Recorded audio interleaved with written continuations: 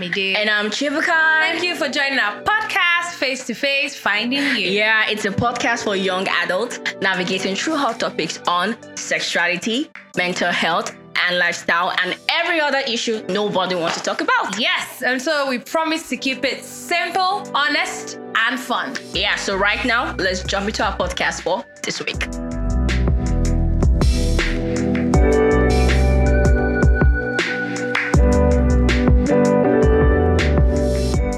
Hey guys, welcome to another episode, and today promises to be fun. Yeah, it is. I tell you, and it's going to be a 2-part series. It's not going to be just one. No, it's just too long for one. I tell ya. Yep. Okay, so Chi, do you want to tell us what we're talking about today? All right. Today we have a very nuanced. Well, it's not exactly nuanced, but we'll not readily expect it. But we're talking about porn. Whoosh. Yeah. Come on. The title of the episode, if you have checked the title before clicking, of course, is Let's Talk About Porn. Yeah, so we'll be going down on it today. Alrighty, so I'm just going to start with what the internet defines porn as. Says that it's a sexually explicit video, photograph, writings, or the likes produced to elicit sexual arousal. So the whole essence of pornography is just so that you be sexually aroused, you know. And the truth is, porn is everywhere. It is very pervasive. It is in the media. I tell you, pop-up ads. It's, I don't know, novels, books, magazines. She just reminded me of novels. Come on, girl. M&B, Harlequin. Okay. What else? Just name them. We've read them already. Yes. So we know where they are. So we definitely know where they are. And talking about where to find porn, why don't you just look into some statistics that's very mind-blowing. Yeah. So the first statistic here says around 35% of all internet downloads are actually pornographic. My God. So just imagine the billions of people that have access to the internet. 35% of all their downloads are actually pornographic. Then the second one we have is that 92.3% of boys and 62.1% of girls see porn before they turn 18. Wow. Yes, and I recall the statistics saying that the age at which children start seeing porn now was usually 12 years old, but now it's as early as 8 years old. Yeah, and the last one we'll be sharing today is 70% of women admit that they keep their cyber activities secret. So bringing 70%. Us to the mid, yeah. See, that's a lot of percentage. Yeah, what are we doing? Oh God. Yeah, so it now brings us down to the myths. And number one myth that we understand we've always had is that it's a man issue. Not anymore. It's quite alarming because there was a report that I saw saying that 34% of women admit to using pornography. Yes, and before we were told it's a man issue. It's just strictly the guys. They watch it. We ladies are so sacred and righteous. Well, I would say the culture in which we live in actually lends credence to that kind of myth, because women are told not to be seen, not to be heard. But then again, women are not immune from the daily experience that men have, and of course they would need some form of outlet. Okay, she put it the way I almost wanted to put it. Like, okay, sister. Yeah, definitely. Okay, we move to another one. I have here that it's harmless. I can easily detach from it.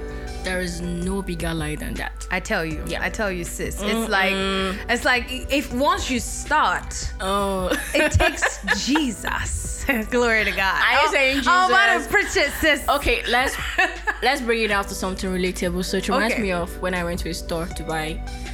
I did not go to the store to buy cookies. I went to the store to buy but not provisions anyways. By the way, sorry, disclaimer, please. She doesn't like food, but you get her junks she loves you forever. So we can understand the story because we have a background.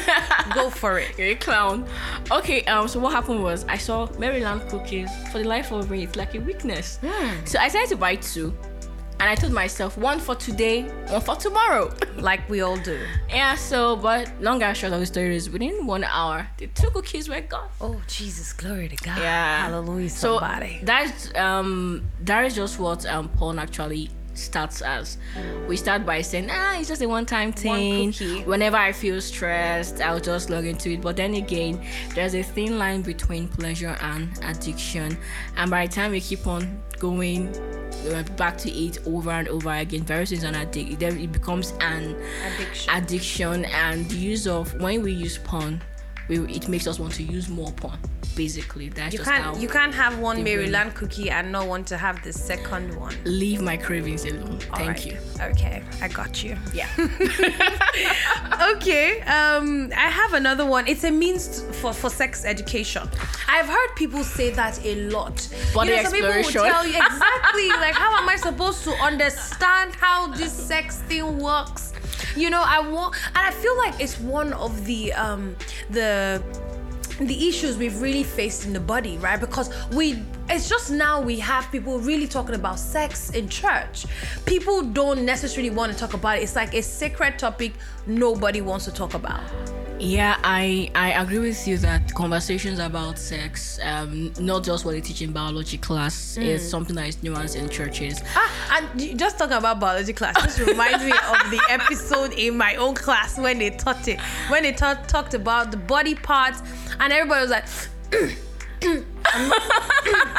I'm not looking at the board. I'm not looking at the girl beside me, so it doesn't look like I am envisaging what is, Oh my God. Okay.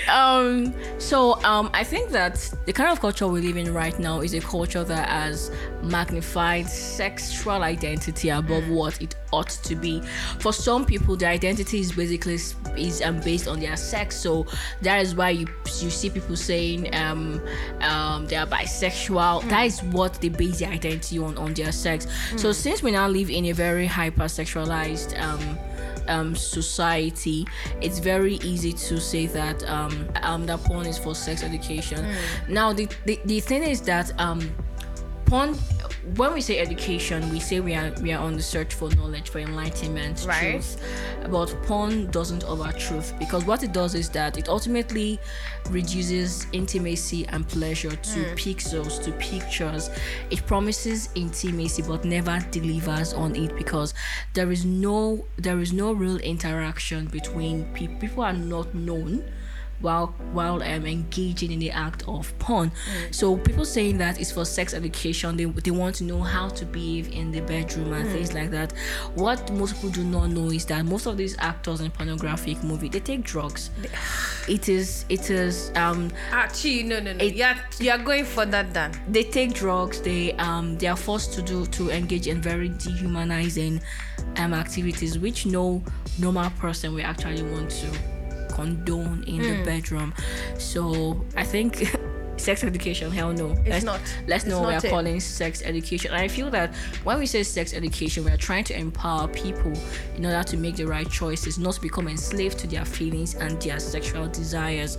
And that is what porn ultimately leads to. Preach it, sister. You see, I really enjoy when she breaks down all these things. It just makes me feel like, oh God, she's the scholar in the house. Thanks, Chi.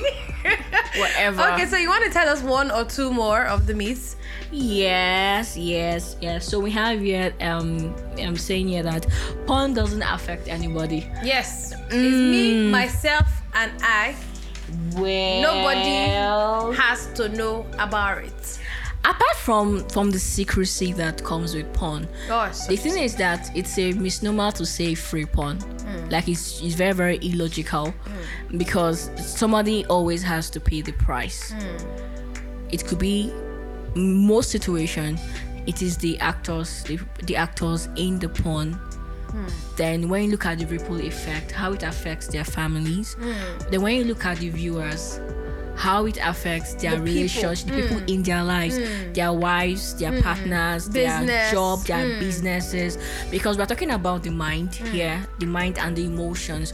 So there is no way to say porn is divorced from how we interact with our daily lives. No, it's not. It's I don't know, it's very pervasive and it affects us to the very core. And you see, that which you just said just reminded me of a video that I watched. Okay. I'm sure we're going to put it as part of the resources to just, follow and all of that stuff. I watched that video and the person was talking about how the effect, he was an actor, a porn actor. And he was talking about how every single time he finished each episode, he felt empty. He felt worthless. He felt like, man, there is nothing in this life for me, So it's like we think, it's not such a big deal, right? But it is a big deal. Yeah, it's actually a big deal. And last myth we're talking about is that pornography is impossible to escape. Now that is a lie. It is difficult, we will not deny that, but it is not impossible. We believe that with the right tools, with the help of the Holy Spirit, yes, and with the right people around us, people can beat porn. She's always talking about Jesus and therapy. Yep, Jesus and therapy. I need a t-shirt for that. It's like Jesus God has the Holy Spirit. And therapy. You know, I was having this conversation with a group of friends, and we're talking about, okay, there's for we females, there is always that time of the month when all your hormones are alive, your cells are alive. So how do you navigate that period? And somebody said, read the Bible. Shimobi. I told the person, please, can we just take that off the table? Like, no, I'm sorry. The way you said let's take it off the table, people think you're not believer. No. Okay. For lack of better words, let's be realistic here. Okay. By the time you're in the throes, like the urge is just, you're triggered basically. Man, it's very hard to think about what Jesus said in John 4. No. Your Bible will be open before you. It is written in English, but it'll be saying Greek. And do you know the truth is, I just remembered, that's what you just said, just reminded me of a friend of mine that told me, so he used to struggle with porn, right? And then he said he was studying the Bible. He was studying, I think, Songs of Solomon. Wow. Oh, imagine. And then now he was saying, right, he wasn't saying he was triggered or whatever. So he opened the Bible and he was studying. And then he saw the part where the scripture talked about breast. Now, he said the moment he saw that word, he closed his Bible. Oh. And just went in straight up. I'm like, how do you... He said he did not even understand how. And when he finished, I was like, oh, Jesus, I used your word. I used your word against you. It is just crazy. God. Oh my God. But okay. We'll come to that later on. I think we'll come to that later. Let us move. Okay, so we'll be talking about the effects. All right. On the brain. Ooh. And disclaimer before we start, she's going to be talking about the scientific part. I'm just going to be putting Ajasa where I am. She's, like I told you, she's the brain behind all of this thing, because I'm the clown. I'm saying so, for like, don't mind how Jerry, as we're saying, go. Okay, so the first one we're talking about is hypersensitivity to lust. Yeah. So how does that work, really? All right, so how it works is that the more a person uses porn, the more the wider the neural pathways. Now, when we talk about neural pathways, think of it this way. So, the first time you walk through a bush and you have grass there, it's difficult to naturally move through the bush. Or by the time you go through that path over and over again, you have a pathway. At some point, the grass will give way, and there'll be a path. So it's very easy for you to navigate through the bush. Now that is all neural pathways are. Okay. So by the time we repeat certain actions, we are training the brain to say, whenever this happens, this is how you have to respond to it. So the more we use porn, the wider the neural pathway is being this thing becomes, and we develop more and more on-ramp sexual cues, which are everywhere. So let's give this example. Okay, now. Say for someone at the beginning of their porn journey, what excited them, what triggered them was maybe seeing a naked woman. By the time they use porn over and over again, it becomes something as, for lack of a better word, silly. Maybe a woman touching them, and depending on what kind of porn they eventually watch, some of them might even find themselves being triggered or turned on by even the same sex, because the prefrontal cortex of their brain is weakened by the constant surge of dopamine, that is the pleasure hormone. So because of that, they can't even they can't filter their lack of judgment. Their judgment is covered basically in that moment. So they are more hyper. They see a child and they are turned on. So people begin to make objects out of people. Yes, make objects out of people. The weirdest one I saw was a woman being married to a tree. Please, I can't explain that. I can't explain that for the life of me. Please, I can't. Thank you. Jesus Lord. Okay. Crippled willpower. Yep. You don't want to do anything else. Okay. Talking about crippled willpower. So there's this part of our brain called the prefrontal cortex. Okay. It's in charge of making decisions, rational decisions. So due to the constant surge of dopamine and that is the play of desensitization and hypersensitivity, the prefrontal cortex is weakened. So let's say there's the trigger to use porn. If before the person could have talked themselves out of it by saying, I need to do this, I need to do that. Over time, the willpower is gone. Now it makes sense to why my friend would turn off the Bible and go and meet one lady, Indiana Jones, on the internet.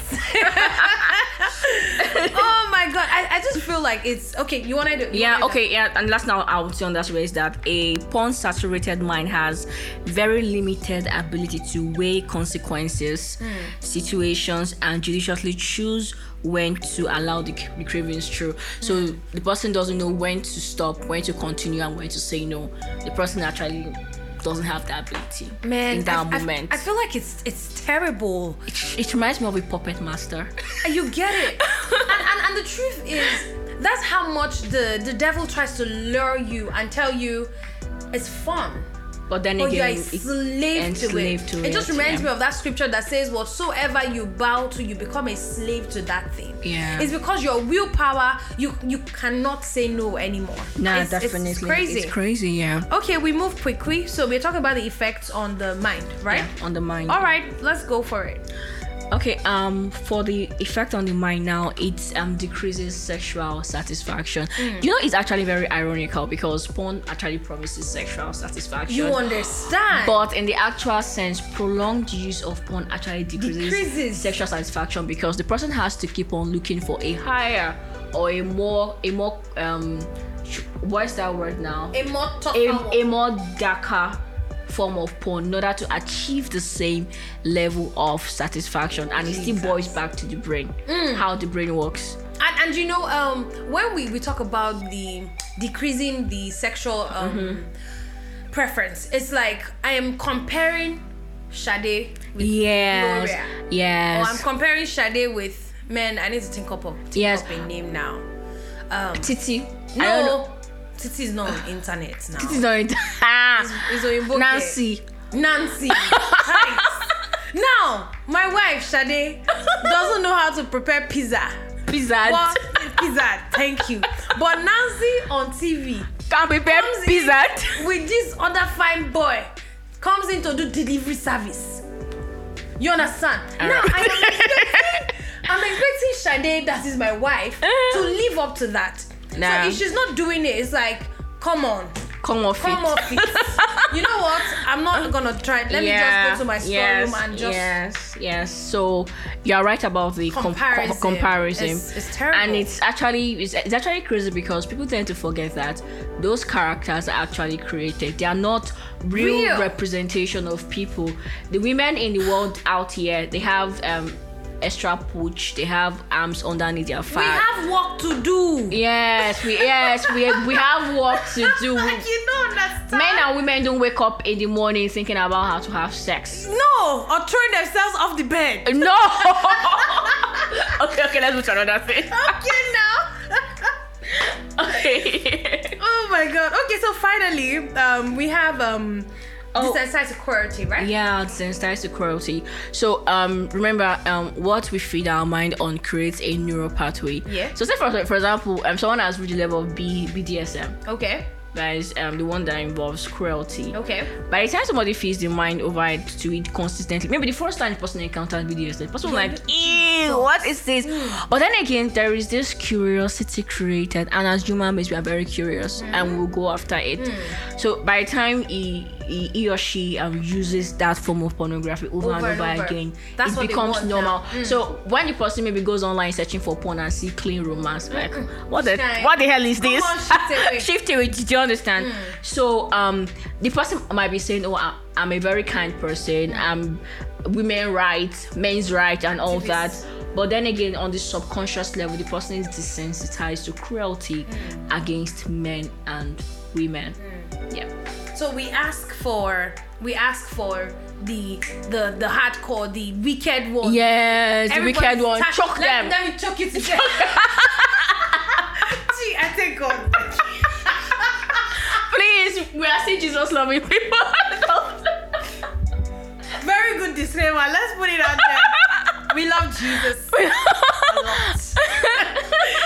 Oh my God. So in a nutshell, because we'll be talking about this in the next episode, we'll be talking about how to be better, right? Yeah, how to break free. The truth is exactly the whole essence of what we're talking about today is we need to demystify what this pornography is. We need to talk about it. We need to let people know that there's a stronghold, and there is a way to be free concerning Yes, there's a way to be free. And I just want to put it out there quickly that God is not an enemy of pleasure.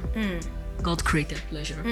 Because even the Bible tells us that all things were created for his pleasure. And even this sex team I'm talking about, he created it too. So, but as usual, it's the work of the devil to actually corrupt whatever God has created. True. But I feel like in this season, God wants to redeem sexuality, wants to redeem sexuality of people. Yes, to say that it's a gift I've given to you and I want you to use it to my glory. I was listening to this very crazy podcast and the man says sex is worship. And I'm like, okay, let's not. You see that what you just said? You just reminded me of one woman. She said she tells her husband, we're doing praise and worship.